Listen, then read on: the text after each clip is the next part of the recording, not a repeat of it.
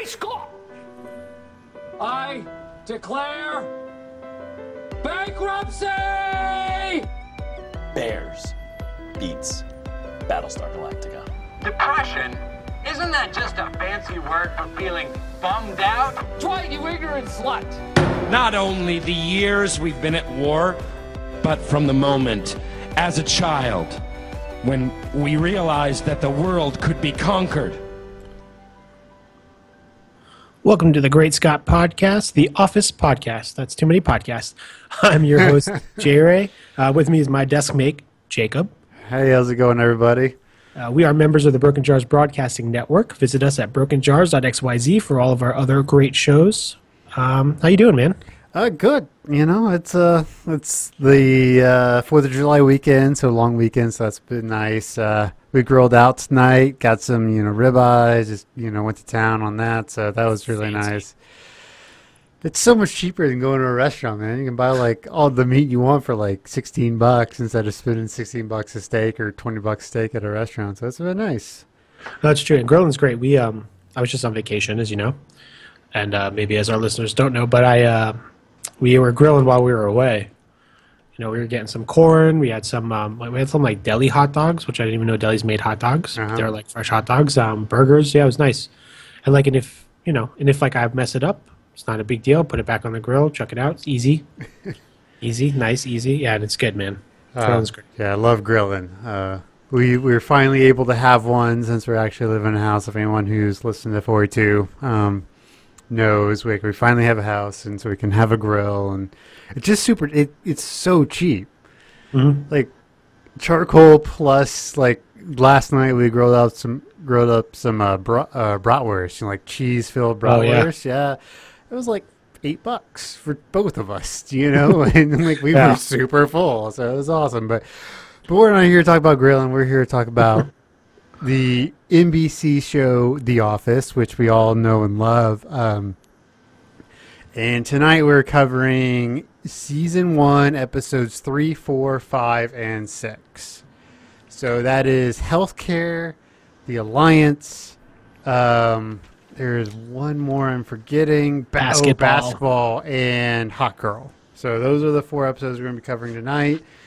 I think there's going to be some interesting stuff, especially because this is where The Office really starts to hit its stride. It feels by the time you get to Basketball, Hot Girl, it feels like The Office. Yeah, Yeah. So why don't we get into it? So what did you think about Episode 3, Healthcare, where Dwight gets tasked to pick the company's healthcare plan? Yeah, you're right. This stretch of episodes definitely starts to feel more like The Office we come to know and love later on. It's also has some good moments where you see Dwight's need to have power, in his little office space thing. The Jim Dwight, what do you call it? Battle. Yeah. That's definitely hit its peak here. Actually, Healthcare and Alliance, they both kind of focus on that a lot. The Dwight and Jim versus each otherness. Yeah, and then again, it just kind of shows Michael and his supervisors, which is nice, because so much of the show is Michael managing the office, right? Right. But when Jan is his boss, it's just kind of fun to see him back down a little, he tries to ride his high horse, and then Jan's no, this is how you do your job, and he's shit. Yeah, that's something in my notes, a lot of it were about, especially in this episode, where Michael, it really shows who Michael really is, about how he really hates to do his actual job. Mm-hmm. He wants to be liked, he wants to be loved, but he hates the part of the job where he doesn't get to be liked or loved, Right.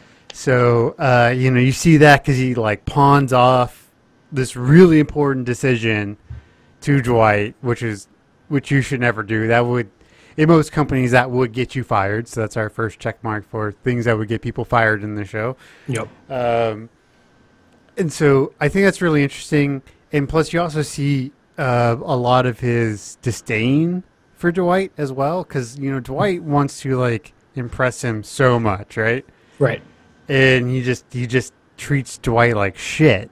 Right. the entire time, because like Jim locks Dwight in his, office workspace, Right. and Michael sees it and just like walks into his office, doesn't do anything to help, Doesn't even care. Yeah. doesn't even care. So I think it's a really interesting dynamic because it's also we're building up to hating Dwight, because I remember watching the show for the first time. I just hated Dwight until one particular episode. It was the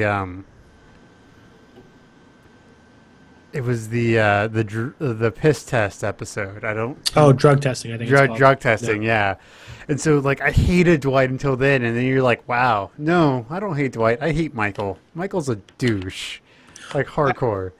Yeah, maybe I forget the order, but the fight, I think, is that season also. And that's where Dwight and Michael go to Dwight's dojo to have like a That would little... be season 2 then. I can never remember if drug testing is season 2 or season 3. Yeah. And, yeah, but again, yeah, you're right. Michael is like being like a bit of a dick, He can't like have Dwight have this thing. He has to, he always tries to keep him down because he likes Dwight as a number 2 or whatever number he sees him as. But the instance that like Dwight, as soon as Dwight starts to elevate, Michael's got to like put him back down. Right. Yeah, that's the shittiness of Michael. This episode was written by Paul Lieberstein. Which is a.k.a. Toby. Yeah, and we talked about it last episode, but, a lot of the staff, or rather the cast of The Office, write a lot of these episodes. So, And that's why I think it's season 5. A lot of them stop writing. Like they get, or and it's not they stop writing, but they get more writers. right. And so that's why like the fuel of the show kind of changes after that episode. Yeah, I mean, some of them start to direct some episodes, which might affect that. And then some of them, too, probably start getting other work also. Right, right. Yeah, like, starting in movies or whatever. Yeah.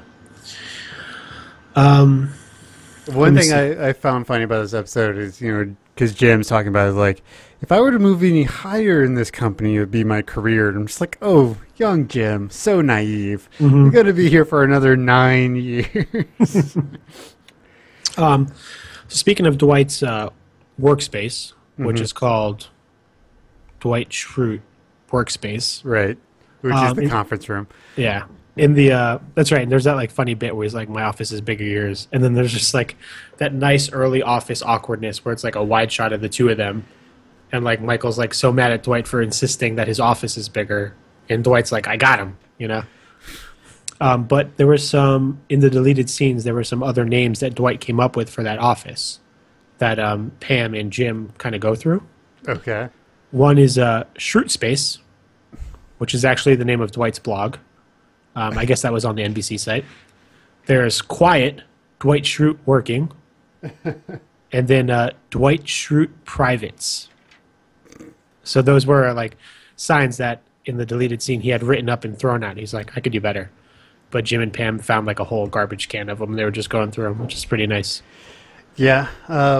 One thing, so one of the new sections we're going to start bringing up is fireable offenses.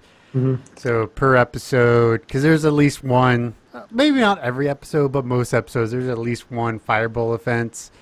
And so Dwight's questioning about medical records, fired. Insta.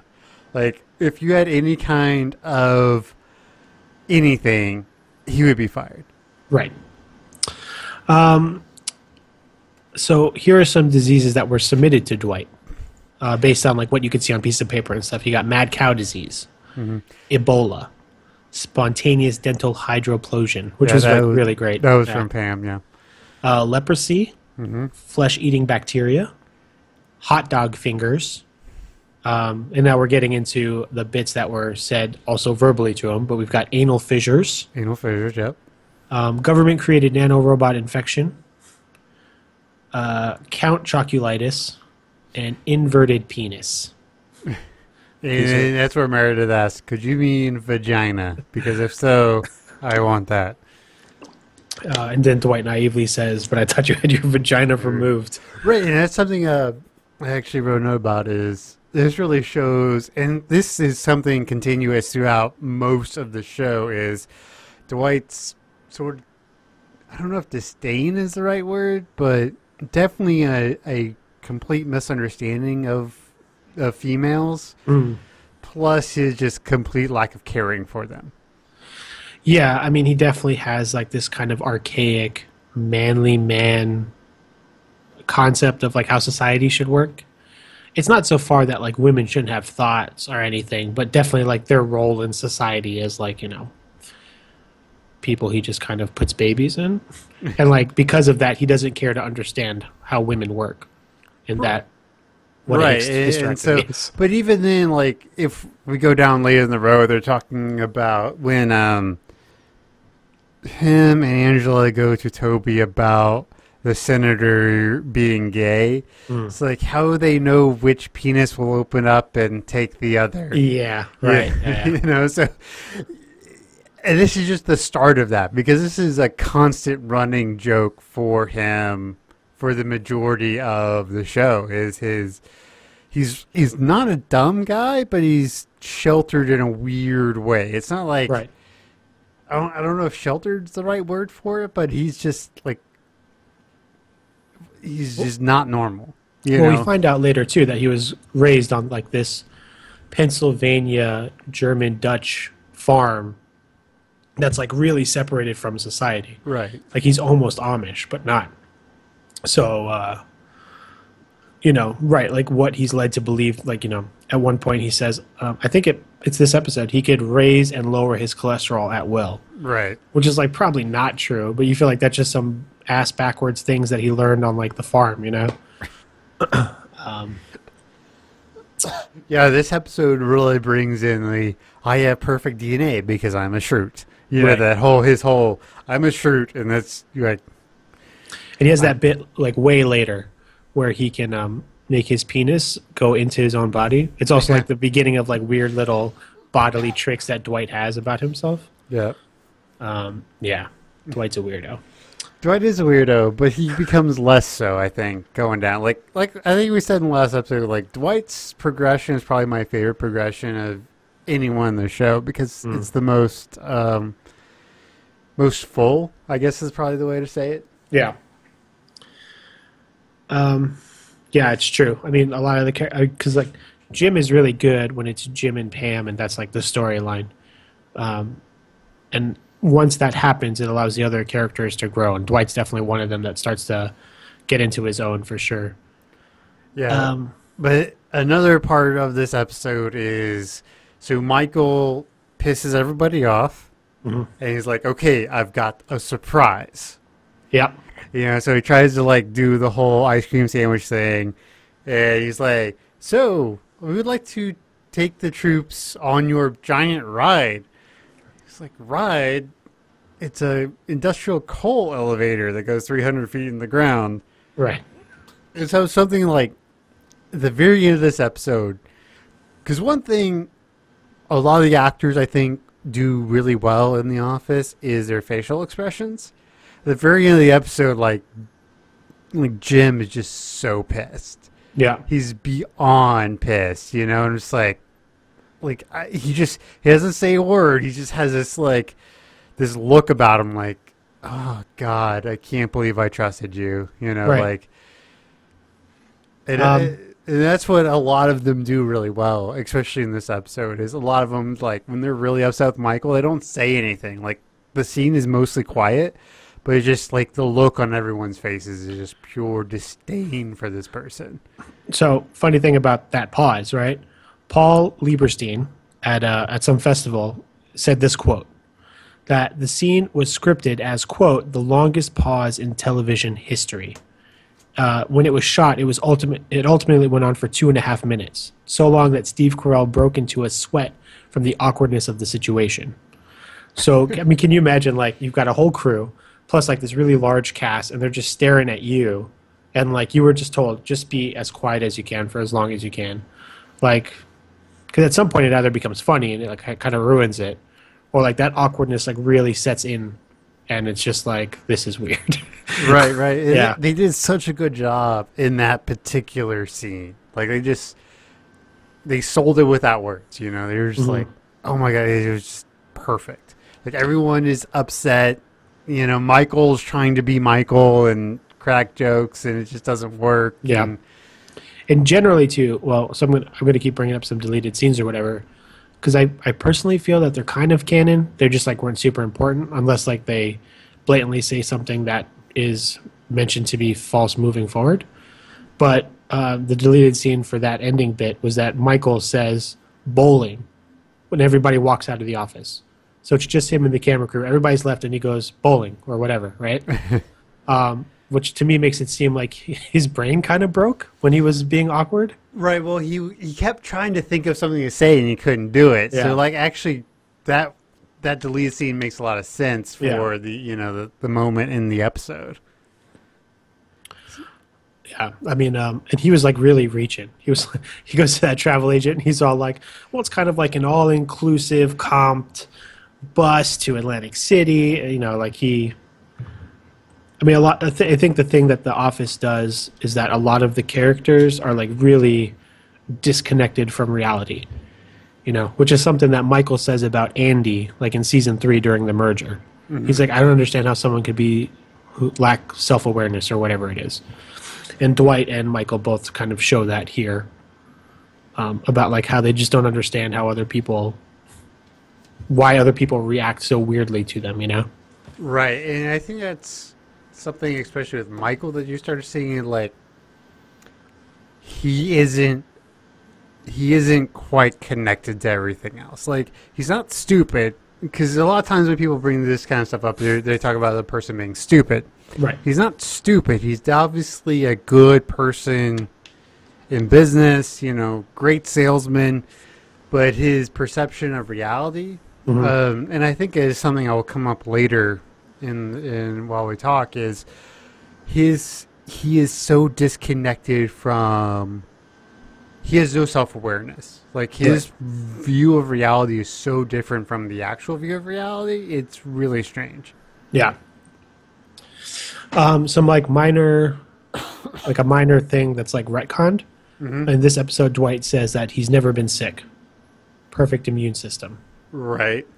But like later on, it says like he once had pneumonia. He's had kidney stones before. And then during performance review, he also he's late that time. I mean, obviously that's in the future. So up until this point, that's what he's claiming. But obviously, he's kind of a person. He's not this right. Yeah, big disease-free wall that he thinks he is. Yeah, and that's watching the retcons is fun. I enjoy, I think finding those are more fun than watching the actual show at some points. Yeah. Because there's some crazy retcons. Actually, we're going to get to one in episode 5, which I think is a really important one. But yeah, I mean, so we got a couple episodes, I guess. So what would you give? What would you rate this episode? This episode's really good. It really starts to flesh out the characters. I mean, it's episode 3, so they've had a little bit of time. One thing I have to give them is these guys start to feel like the people we know and love early. Right. It starts to feel, Dwight is Dwight, Jim is Jim, et cetera, et cetera. So I'm going to give this 4 out of 5 inverted vaginas. That's tough. I'm going to have to agree with you. That's going to be 4 out of 5 flesh-eating robots. Flesh-eating. Okay. Yeah.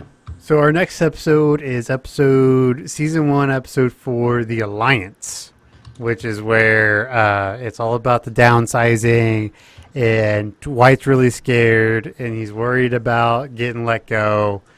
And so Jim and Pam decide to play a prank on Dwight, which ultimately backfires. So, good episode. Yep. I think it's a really good episode. You get to see a lot of the interaction between Jim and Pam. Like, I think this is the first real episode where you're like, somebody has feelings for somebody else. Yes. Yeah, because there's some like cute talking head moments, like in the first episode where like Jim knows Pam's favorite yogurt, and Pam thinks that's cute, but it's like separate. But you're right. This is like the first time like they have chemistry like in person like but that. there's also talking head in this episode where there was a thing where Pam played a prank on Dwight, and it flashes to Talking Head Jim. He's like, it was all her idea. She's so great, and then you can see him catch himself, Right. and look at the camera, and go, shit, Right. Yeah. I it's screwed true. up, And I think that was this when you really started to get the idea of this person loves somebody else that he can't have. Mhm. And that's what really drives the first three seasons. yeah. Is Jim is doing everything he can not to be with Pam, and then he gets to be with Pam. And I mean, Grant, I don't think that him being with Pam ruins the show. It Right. definitely changes it, but I don't think it ruins it at all. Right. This Jim also says, "Absolutely, I do," when Dwight offers to be, and which kind of becomes like a line that is said by characters who are agreeing and like. Well, but it's also the Because Pam says it's Pam brings it up. Yeah, if I say Pam is like, Jim always taught me if Dwight asks you to do anything, what you say is absolutely I do. right. And so it's this nice little tie-in that you don't even realize until 8 seasons later. Yeah. Jim says it in season 3, kind of, to Andy when Andy's fishing around who should he date, and then when Andy lands on Pam, he's like, what about her? Jim says something, absolutely you should, something like that. So it's kind of like this rusy agreement phrasing, Right. And one thing I found funny about this episode is more because of the time we're living in right now. So if people listen to this podcast 10 years down the road, they'll know exactly what we're talking about. But there's a big Donald Trump reference with Michael. He's like, I could never be that guy because his favorite words are, you're fired. Right. I'm just like, oh, that's funny. If you had ever thought that guy'd be maybe our next president. Well, and sometimes this is kind of a look at obviously this is an NBC show, right? Right. Because there's that in the performance review episode, Dwight says that they have that prank on Dwight where he missed The Apprentice, Right. right? And then the name of the alliance and a lot of the way that Dwight and Jim talk to each other and even how it's shot is very reminiscent of Survivor, which is also on NBC. Right. So it's a lot of hey, we got other shows, Yeah, that's true. Let's see, the B storyline here, right, is Michael trying to have a birthday party for Meredith. Right. And I think that was really interesting because you really see a lot of, and it'll be even more so in the next episode, but Michael's just complete lack of decorum around women. Right. And also you have it's also the first reference of the Dundies, Yes. because Dwight says Meredith Palmer, 2 kids, 2 divorces, et cetera, multiple Dundies winner. So one of the weird things about Meredith is she mentions a second child multiple times, but you never see her. You only see the son. Right. So Jake, I think, is his name. I think so too, yeah. It's a J name. So I find that really interesting how they keep referencing, and at least for the first 4 or 5 seasons, they keep referencing the second child, but you never see him ever. Right. There's another. It's probably not a mistake. It's probably just something that they added in and they just changed it later.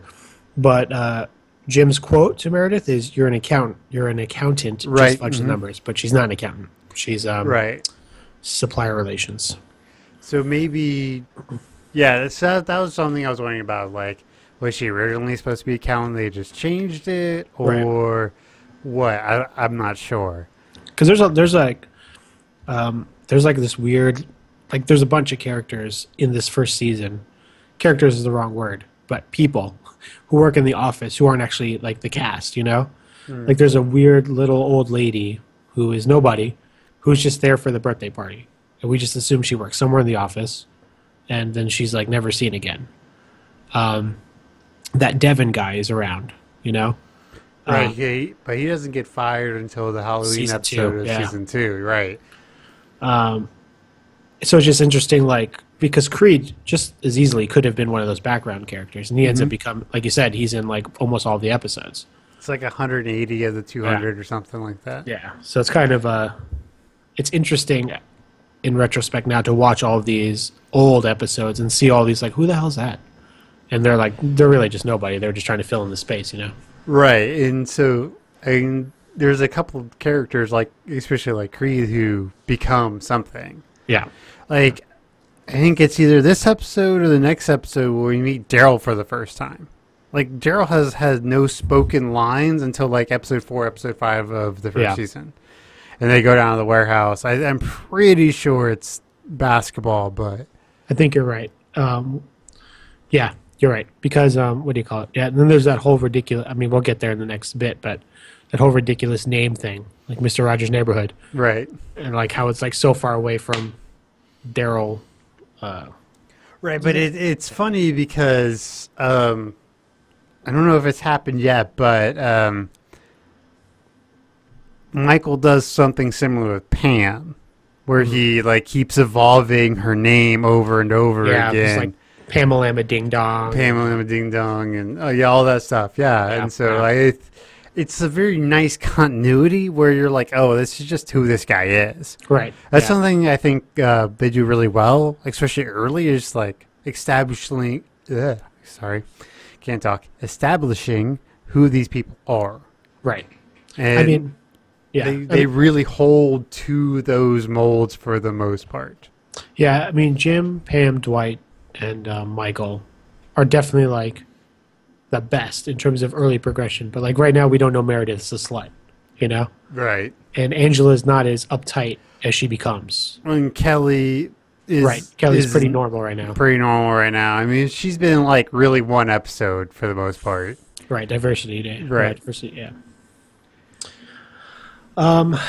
Let's see, what other notes do I have about this crazy episode? Oh, so I was looking this up, and it was like really weird, and I had to rewatch this bit a bunch. But they, so when Jim is taping Dwight in the box, Right.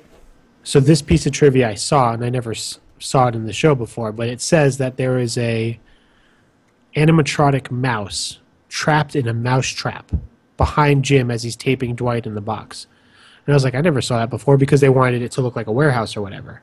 And I rewatched that bit like 10 times, and literally the last time I saw it, and it's only in one shot. It looks like they took away the mousetrap in other shots.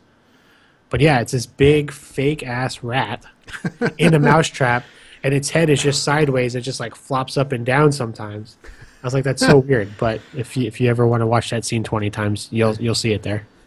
One thing that this episode really starts really like, if you weren't getting the vibes they were putting down, like this one just hit you in the face with the whole Jim Pam thing. Mm-hmm. Because, you know, Roy gets really jealous when, you know, Jim is talking to Pam and the whole thing. Like, and there's a certain shot where, like, they leave together and, like, Jim is just super sad about it, you know? Yeah, it kind of goes back to what I said to you last episode about like the rare times that Jim is on the losing side of things. Because he lost when Dwight made that sale for him, and then here he loses out too because Roy comes in and kind of tough guys him, and it's like super awkward too, right? Because it's at the reception, which is like Right. the front of the whole office. So you know everybody saw it, and what else is he going to do? So the best he can do is kind of stand there awkwardly. Right. So, like, sort of like one of the questions I've always had is, like, is Jim in the right? I mean, granted, he starts dating Katie, you know, into season 1, into season 2, et cetera, but how would you feel about the whole Jim Pam thing? Well, so that I had this terrible expression I used to say a lot when I was younger, in that you can always score even if there's a goalie. You know, which is not great. But so I don't know. You ever see Chasing Amy? Yeah. Oh yeah. So it's kind of like this mentality where it's like you still want this thing, you know, even though it seems unobtainable. And it's kind of like this, not to get too crazy social or whatever, but it's kind of like this like perceived like white guy problem that like they can just have things. So Ben Affleck wants to date a lesbian, and then Kevin Smith wrote it, so he ends up dating a lesbian, totally fine. And then Jim too, kind of hoping against hope, you know. He's all like, well, maybe she likes me, you know. And he tries to point out all the times where like they've been engaged for 3 years, I think, at that point or something crazy. And so, but that being said, I don't think he's wrong. I would do that. And Pam's a damn cutie. Well, yeah. Yeah, but it's just one of those weird things. Like, we'll get into relationship stuff later that we can really talk about, because there's certain things that happen in this show that's happened to me, et cetera, et cetera. So that'll be interesting. But you know, because Pam's just as much at fault, you know. Right, and you know, she flirts just as hard. Right.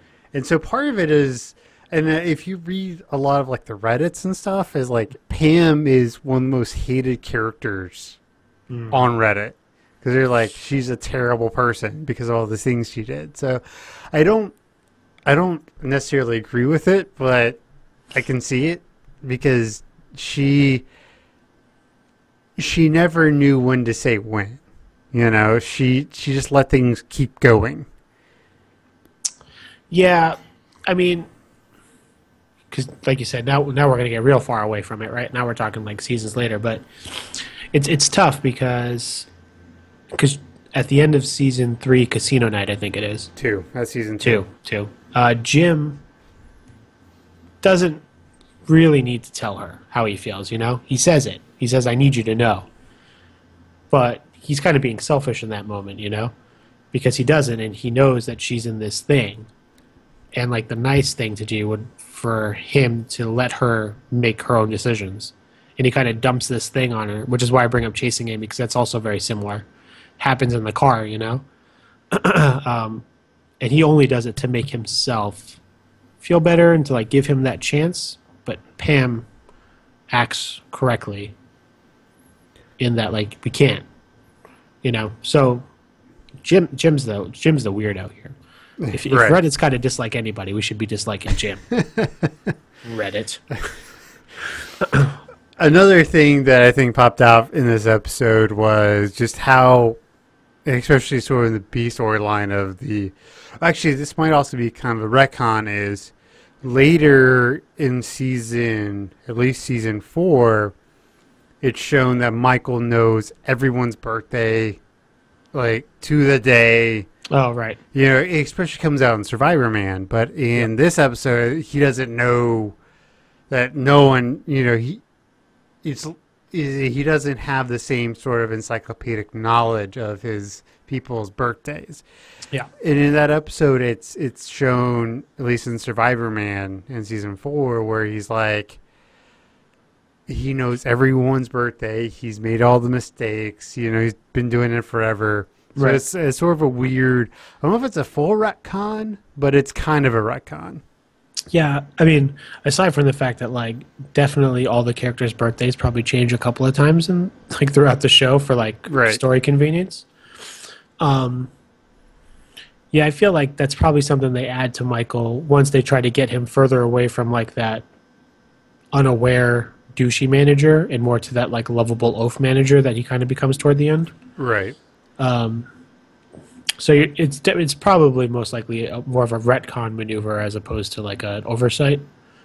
But yeah, it's a good point. Yeah, because he definitely becomes a lot more like emotionally involved in all of those people like later on, you know. Right. And, you know, when he was talking about like all the different things he rejected for Meredith's card, you're like, wow, dude, you have like no, Right. you know, connection to reality here. Yeah, it's true. So, good. No, you, please. I was about to say, what would you give this episode? You know, I think it's probably not one of the stronger ones of the season. It's a good one, but not so great. So I'm gonna have to give it a 3 out of 4. I didn't have a noun for this one. 3 out of 4 Roy intimidation moves. Yeah. 3 out of 5. 3 out of 5. Yeah. 3 out of 5. You know, if you had asked me before I rewatched these again for like the 15th time or whatever, I probably would have given a 4 out of 5. But I think I'm at a 3 out of 5. Dwight in cardboard boxes. So I think it's a good episode, and I remember it more fondly than it actually deserves. Right. It's, and before we move on to basketball, it is interesting too how much they play up the office closing stuff, like the branch closing. Because like every other episode's pretty much about that.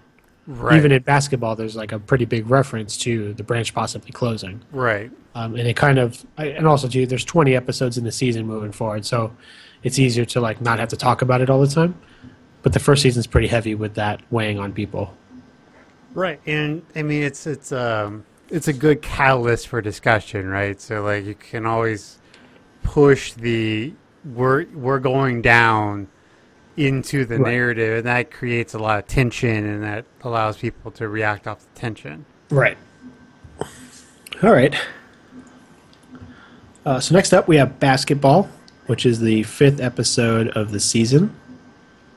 It aired in April 2005, written by Greg Daniels, directed by Greg Daniels. Yes, Greg Daniels does a lot of episodes. Yeah. He does like 20 episodes for The Office. I haven't looked, but I wonder if his involvement goes down once Parks and Rec goes up. Like, obviously, he's still like the creator of the show, but I wonder like if he started focusing more on Parks and Rec once that show started taking off. Probably, but we'll get there. But essentially, kind of one storyline: the office workers upstairs are challenging the warehouse workers downstairs to a basketball game because Michael noticed they had a basketball hoop, and antics ensue. Yes. Michael, being Michael, raises the bet too far. Yep. So he's like, hey, let's, because... Daryl says losers buy the winners dinner at wherever. Yeah, some steakhouse. Yeah. And Michael's like, no, losers work on Saturday. Which is a thing because the branches are urged to work on the weekend, and they have to do it, otherwise they'll get closed, Might get closed, right? Yeah. So this is a good episode. I think it really shows sort of even though they're still in the office, you get to see them outside of their normal business character. Yeah. You get to see Jim. He's like, because I don't know. Did you play basketball in high school? I did. It's like if you watch John Krasinski, the actor, play, he's played some ball. Right. Like some of his moves are like I was a 4-year starter in high school, and I can't do some of those moves. Right. So, you know. And so there's those little things that you may or may not get. So like you can tell he's played ball. You get some of the stuff about how. You get to see sort of Pam being in both camps. Yep. Because she's cheering for Jim, but also cheering for Roy. So that's really interesting. One of the bigger or longer term retcons, I guess. So, and this is jumping to the end of the episode, so we'll come back to it. But Oscar is good at basketball, right? Kevin. No, Oscar too. Oscar was shooting through. Oh, yeah. You're right. Yeah. But in Happy Hour, which is like season 6 or season 7, he can't shoot for shit. When maybe it's just because he's trying to impress the warehouse worker he's got a crush on. Maybe he's nervous. Yeah, it could just be that, but like it's a big retcon. Like, because as good as he was like stroking that ball, like and the way he was throwing it in Happy Hour is just a complete retcon. Well, yeah. I mean, Kevin's the one who lands all those shots in a row. Right. But Oscar also does hit a couple too. Yeah. Another funny thing about this episode, especially in context of it being in the same season, is that Michael is still being culturally insensitive. Yes. Right? He's Yes. like, Stanley, you're our secret weapon, just because he's a black guy. And then he says, Oscar, you're going to be great during baseball season. Or or if we Or in box. boxing. Yeah, Yes, yeah. yes. Actually, yeah, that's one of my notes. But this is also when we start getting into a little bit more backstory about Dwight. Because Michael references Lord of the Rings and Dwight corrects him, and then Michael starts making fun of him. He's like, oh, +2 Elven Sword. Right, yeah. So my question is, because with that is, does Dwight actually play D&D? It wouldn't shock me. It wouldn't shock anybody, but it's never actually said in the show. But I think I would have to say, yes, he does play D&D. Yeah, I think he might. It's tricky because Dwight's character, they fit in a lot to make him seem weird, right? Right. So, like, eventually we know that he grew up on this weird farm where he grows beets. He's got this weird Amish cousin named Mose, but he also has a Trans Am that he, like, rebuilt himself or whatever like that.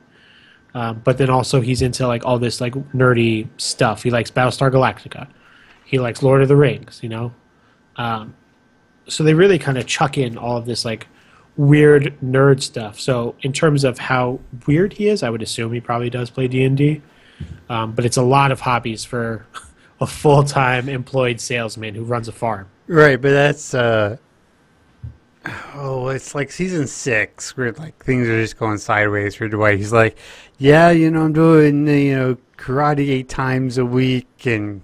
I meditate an hour in the morning at Right. sunrise and sunset. So, like, apparently he just doesn't ever sleep. Right. I mean, he has weekly laser tag. Right. Yeah, no, he's a busy guy and he does a lot. But we also know he's popular because he has that weird bit where he brings in all of his friends or whatever. Popular, like... Well, not popular, but he has outside work acquaintances. Right. Yeah.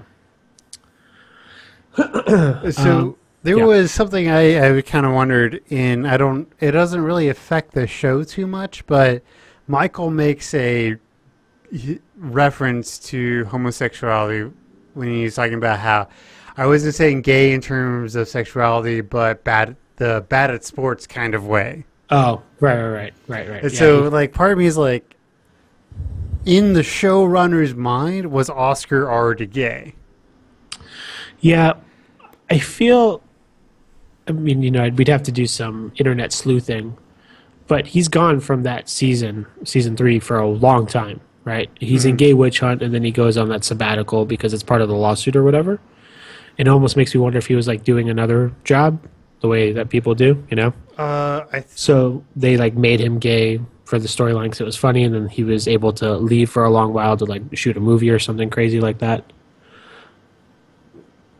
That's about the time... No, never mind. I was about to say something, but that's not true. Because I know for a while he was doing movies because he was in The Proposal, which is hilarious. If you want a good rom-com, it's a good one. Ryan Reynolds, Sandra Bullock, etc. Sandra Bullock, she's great. Betty White. Hey, man. Sandra's the best. She is. She's great. So that, part of me wonders that. Like, yeah, I feel like, especially because we were talking about, too, like, this uncertainty that the show would continue on after. I feel like maybe this is one thing that they weren't necessarily planning. Maybe so. And especially because they only got so many episodes ordered, and so they might have been trying to sort of tie things up a little bit. Yeah. And it's one of those weird things about how shows work, right? Episodes. And so, like How I Met Your Mother, I know the ending a lot of people really hated, but from the very first season, Robin was supposed to be the ultimate goal for Ted, right? And so they just carried it on once they got renewed. But if they were going to be a one and done, right, Ted was going to get with Robin, and she was going to be the mom. You know, so it's always weird to know what they're thinking and like pushing through, especially because a lot of these writers were there for a lot of years. You know, Right. You know, Mindy Kaling wrote a lot of episodes. So did B.J. Novak. So did Paul Lieberstein. I mean, it's like a third of the episodes between the three of them right there. Yeah. So I have a question for you, buddy. Okay. If you were playing basketball against the warehouse staff Right. and you had made a sweet layup on your crush's fiance, and you were walking back to your side of the court and you see Pam do that lip licking thing she does, I mean, I'd pretty much call a timeout and have to like go take a cold splash of the old sink there, you know? Right. Yeah. I mean, That's an instance where like you really see, like, obviously Pam likes Jim in some way and she's flirty or whatever, but this is the first time it's like it's a little bit more like, you know, you're really in your face about it. Yeah, the way Pam is in this episode is really interesting because she swings really hard both directions. Yeah. Because she's really cheering on Jim and really cheering on Roy. Yep. But at the end of the episode, which is one of the more heartbreaking things if you actually watch it, you know, really pay attention to it, is, you know, she's like, oh, we need to go get you in a tub. Yeah. To Roy at the very end of the episode. And Jim's like super happy. And then goes, because he was flirting about going to the mall or whatever. And then, you know, she says that, and his entire demeanor just changes. He's just like, oh, you know. Yeah, I think it's like an interesting instance where, like, because they really only know each other from work, right? There's like a lot that leads me to believe that at least up until this point they haven't seen each other outside of the office, like even for like group events. And it's like this, you know, reality check where it's like, yeah, they're engaged, they live together, and they bang. Right. Sometimes in a bathtub. And Jim's like, oh, yeah, that's right. That sucks. Yeah. Right. And, you know, I don't know if it's this episode or one of the other ones, but, you know, Jim's like, you know, I'm kind of her go-to guy when, you know, there's problems with at work or with Roy. Well, and those are pretty much her only problems. Right, you know? right, yeah. So I don't remember if it's this episode or not, but, you know, there's that kind of weirdness about the entire relationship. Because, look, we've all, I don't know, maybe not we all, but I would have definitely had crushes on girls I couldn't have. Sure. And so I understand the thing, and I gotta give Jim credit for the most part. He doesn't try to interfere. Right. Which I haven't always been that good. But, you know, so I don't know. It's just a weird thing for me because I've been on both sides of that kind of coin. And so it's a really interesting feeling, I think. Yeah, I mean, because when I was watching the show, I was in college. And it's like very similar to that. It's like this like close-knit group of people, and you kind of everybody knows everybody, and it's just like maybe you like this person but she's dating a friend of yours, or you know, whatever Right. which way it is. So we've definitely all been in a situation where it's like, I don't know, you know, and especially, you know, they have the office with Roy having to be downstairs, but like when we were younger, you know, we had like everybody's aim chatting each other, you know, like, you know, oh, your boyfriend's giving you trouble, you know, what's going on? And you know, but yeah, we get to see it here like in person, and it's a little tough for Jim. But I also feel too like legitimately Pam feels that Jim's her friend, you know. Right. So even though she has these feelings, she's okay with like keeping him there. It's terrible, and I don't like to use the phrase, but it's a little friend zoney, you know. Like she gets the best out of Jim without, you know, having to give the whole shebang. But Jim gets just as much out of that relationship too, you know. Right. And, you know, we'll start to see that sooner, like things changing in the next episode. Yeah. But, okay, so there's one play in the basketball game where Roy throws an elbow into Jim's face. Yes. Was that an intentional foul? It's tough because in the context of the game, Jim was being a little bit more aggressive on Roy. Mm-hmm. At that point, he had he scored on Roy twice pretty cleanly, and Roy obviously is a temperamental guy. And then the last time, he does this like elbow shimmy and knocks Roy onto his behind. So probably it was probably very intentional. Yeah. Right. Especially coming off the alliance, you're like, well, maybe he's just like trying to show him who's boss because he. Yeah. They do have like a weird apology moment though in the beginning of the game, where man, I wish I had written that down. But Roy's like, "Hey man, sorry about whatever happened the other day, but I'm glad that she's got someone up there to talk to because right. I forgot about that. Yeah. So, yeah, but it's still in like the back of Roy's mind because he's an angry guy, And this was a bit before like shows really went full continuity, but I feel like they do, for the most part, they do a good job with continuities. Yeah.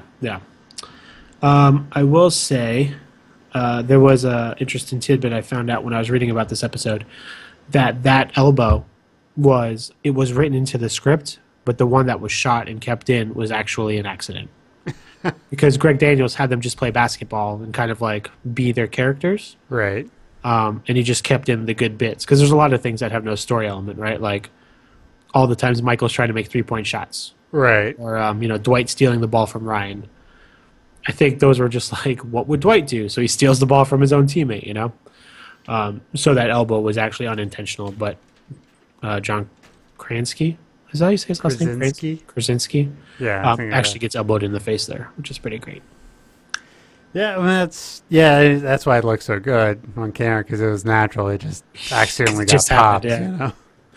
And then one more fun fact: Brian Baumgartner, who plays Kevin, he actually made 14 shots in a row. I think they only keep in like 5 or so. He's like kind of going around the key. Right. But when they were shooting it, he made 14 shots. Wow. That's cool. Actually, I think what happened was he was just shooting, and then he kept making shots. So they're like, shoot this. And then, so whatever they shot was like what was left after that. So that's kind of nice. So what are you going to rank this episode? It's tough. I feel like the out of 5 system here is failing me. So I might have to go to a 0.5 thing here. But I'm going to give it a 4.5 out of 5 free throw shots. And what I'm going to do moving forward is when I take notes, I'm going to add in my... I've been meaning to do that. But, so I'm going to give this 4 out of 5 bird baths out of the sink. That's fair. Yeah. Yeah, that was some unfortunate visuals, huh? You see like skinny, pasty BJ Novak kind of showering his armpits there. Yeah. Stanley. That's a tough one. All right. So we're on to our last episode, Hot Girl. The last episode of the season. The last episode of the season. Not meant to be, but it was aired last, right? Because I'm looking at the production codes here. It was 11:02. Right. Yeah. It was 11:02. So it's supposed to be the second episode, but it ended up not being the last episode or first second episode.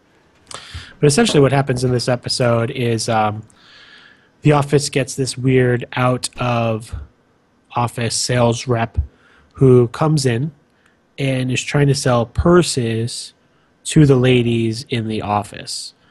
And I thought it was kind of weird, right? Because like she comes in, but she's there for the whole day. She sets up shop in the conference room. She's got all her bags laid out. And throughout the day, all the different people in the office kind of go in and check out the different things. And she's talking to them. And some people are a little bit more receptive. Some people aren't. But it's like you feel like at some point people just know. Like they come and they're like, oh, yes, I would like this bag. Or no, I wouldn't like this bag. Like she shouldn't really have to set up shop for the whole day. So that was kind of weird that she's there for so long. But obviously it allows Michael to have this really weird interaction with her as he keeps visiting her throughout the day, Right. But I think part of that would be that maybe she was trying to get other people from the office park to come down to her. Right. Not just under Mifflin, right? Not just under Mifflin. But this is Amy Adams, Yep. who is a huge star now, obviously. She's been in multiple Disney movies, was in Superman movies, a huge star. I think she had done a couple of bit parts like this. Right. Like around this time, yeah. They had the producers said that they realized how big of a star she was going to be. They would have kept her in the show. They would have figured out some way to like keep her in the show. I mean, because she's seen kind of in and out of season 2.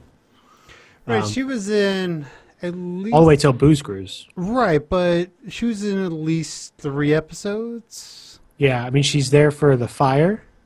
She's there for the fire. Maybe that's it. And Booze Cruise. Booze Cruise. Yeah. Right, and they reference her in when everyone goes to Jim's house, Yes. but she's not seen. Right. Right, which is before Booze Cruise. Right. Yeah. Yep. And so you get the idea that they're not doing so great. Yeah. Yeah, I mean, he definitely. I think he probably does like her, and not to be mean to this character or anything, but there probably is a similarity for him that Pam, with like a Pam comparison. So like this is like a nice Pam alternate. Right. So I probably early on in that relationship it was okay, especially because by the fire they seem okay. Well, I mean, But like you said, during House Party they were kind of rocky. yeah. Oh, but your hesitation reminds me. That's right, because she likes weird movies that Jim and Pam make fun of. Right. Yeah. Not weird movies, terrible movies. Terrible movies. Right. I forget what they are. I have to be careful because she might mention It's a movie like that my Legends of girlfriend the likes. Fall, Legally Oh, sure. Blonde. Yeah, I can't make fun of Legally Blonde. I'm not allowed to. So, fun thing about this episode is even though Michael is born and bred not too far outside of Philly, because that's where Scranton is, like an hour and a half from Philly, Right. he's a Pirates fan, which is a Pittsburgh team, which is where I live, which is like 5 hours away from Scranton, 6 hours away. Right. Because he at the beginning of this episode, he's talking to Jan, and she says something about Alan. He's like, "Oh, tell Alan that the Mets suck. Go Pirates!" Yeah. It's like, Let's go Pirates. yeah, it's just like, really? Like, it seems like an odd thing. It's like he should be a Phillies fan.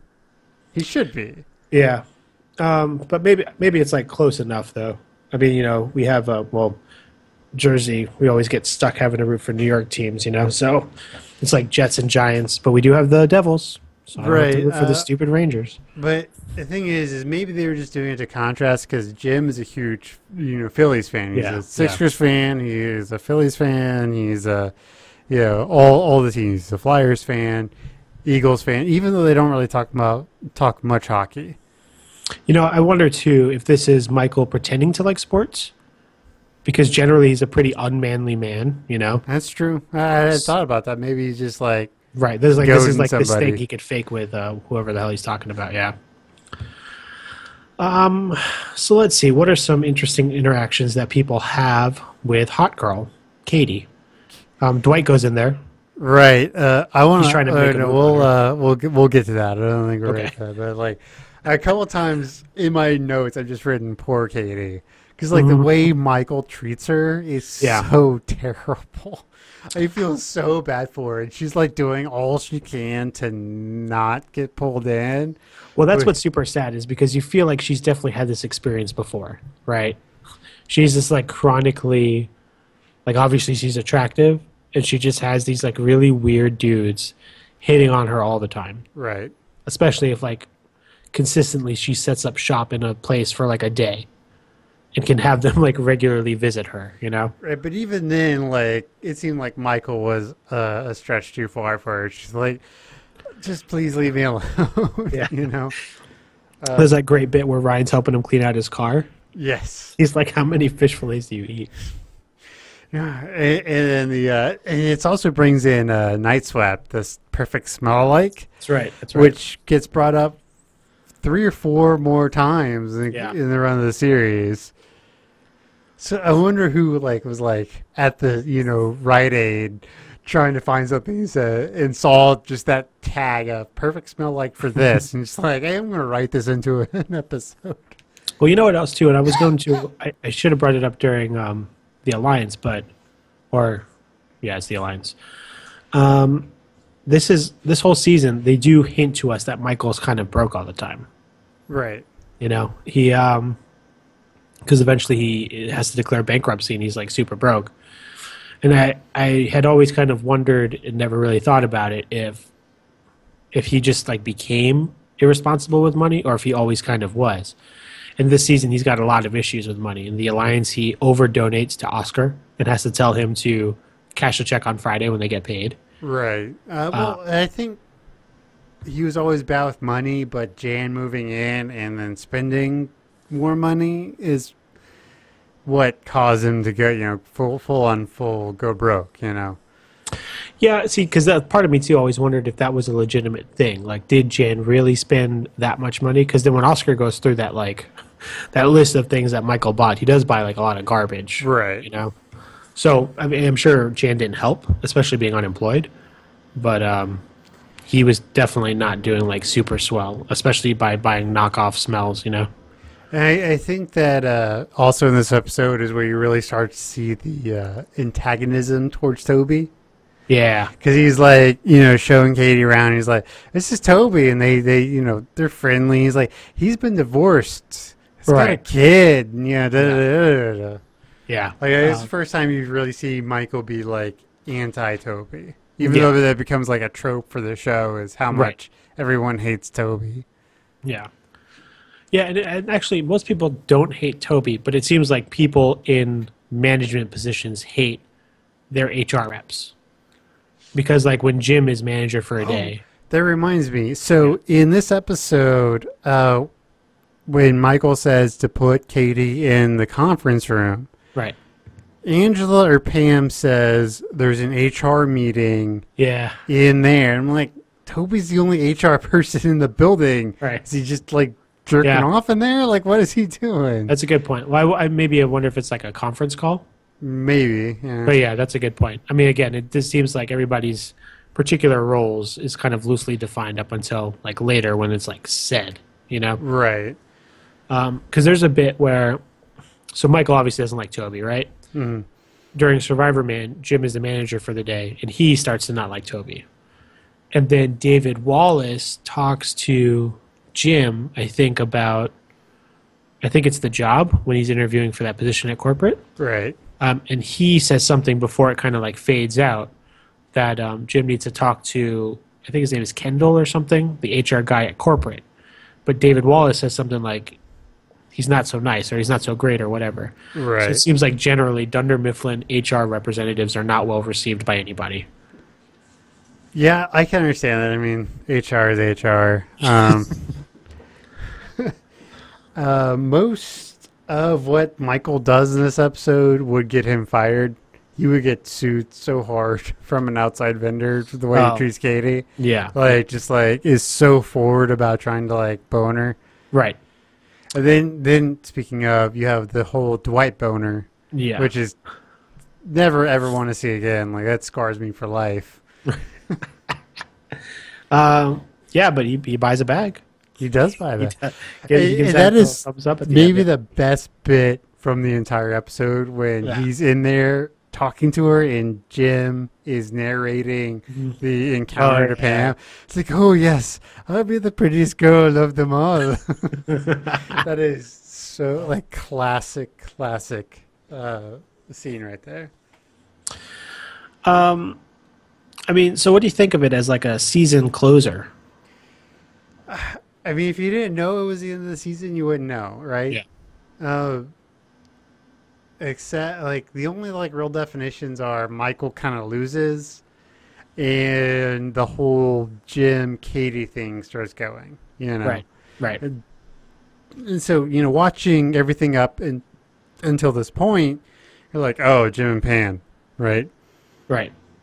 But in this episode, you're like, well, maybe not Jim and Pam. Maybe Pam is destined to live her life or whatever. And yeah, so it's a Yeah, I mean, it's like I wonder then maybe if they had aired them in the production lineup. Because what was the last production code? We got basketball's 04, the Alliance is 03, health. I think maybe healthcare was supposed to be. Yeah, healthcare was 05. 05. Because that might have been, at least in context of the show as a whole, a more appropriate ending note. You know, because like we're left with like this corporate decision and Thunder Mifflin's in a rut. Yeah. Yeah, I mean, that would make more sense. I think that Hot Girl definitely filled that void Yeah. in a lot of respects because you're just like, oh, you know, like Jim's moving on. Jim has moved on, right? Right. Because especially the first, these 4 episodes we've been talking about tonight is really builds the Jim Pam narrative, right? Yeah.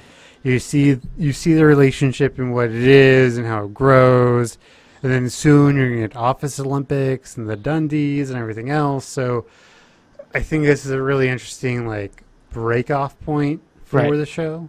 It really like it adds this whole other element where early adopters of the show were like, oh my God, no, Jim, don't do this shit. Come on, man.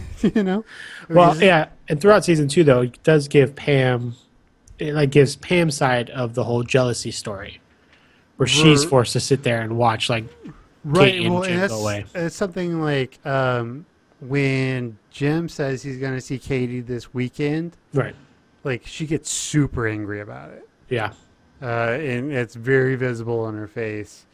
Some other fun things. This is the first reference to Michael's futon, which he has until Jan moves in. Yeah.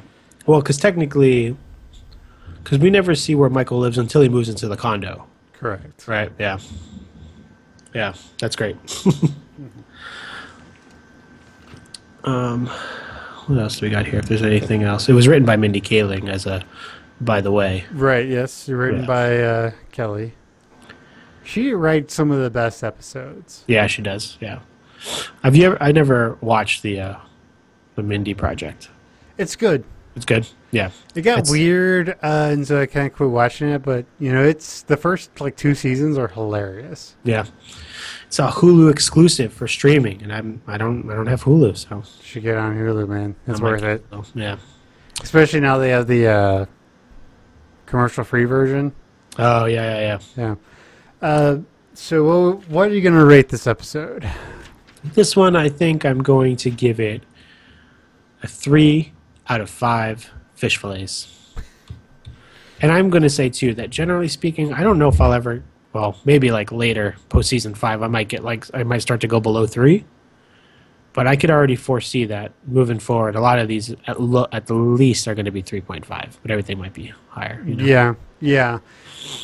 I will give it, this is a really good episode, 4 out of 5 night sweps. Nice. So yeah, but it's going to be until at least into season 3 before I start giving something below a 3 out of 5. Yeah. So, in terms of this season as a whole, out of all of the seasons of The Office, what do you think? It's hard to judge it because it's so short. Yeah. And it's the beginning, and they definitely don't have a lot of money. But I think it's good. It's better than season. Oh, is that true? I'm trying to think because I used to really hate on season 5 and 6, but the more I rewatch them, the more I like them. Yeah. So I'm gonna say it's probably like 5th best season.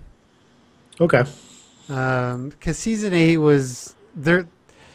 If it wasn't for the Florida episode, season 8 would be really meh. Like the Florida episode just redeemed that season so hard because they're so good.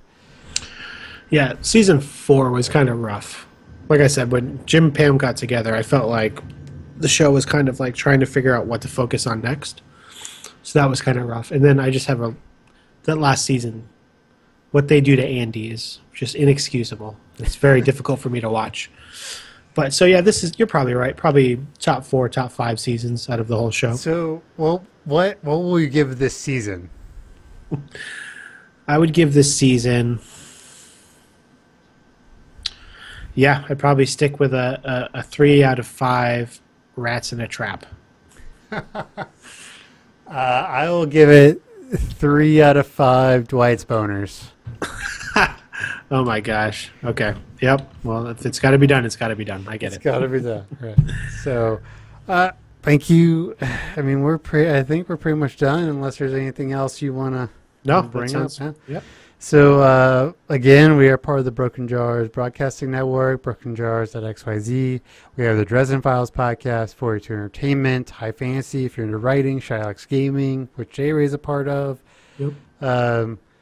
J-Ray is going to start a new podcast on the network soon about, like, nerd culture, which will be fun. Yeah. Broken Jars Pod on Twitter, Broken Jars Broadcasting at Gmail, all that good stuff. So please come out, tell us what you like, tell us what you don't like, everything else, all that good stuff. So, just please hit us up. Yep. Even tell us what you like about the episodes that we have or are going to talk about. Because we could bring up some of that stuff, We care. Sure. We care what you guys think. Exactly. So, y'all have a good night, or good morning, or afternoon, whenever you listen to it. So, bye. Bye.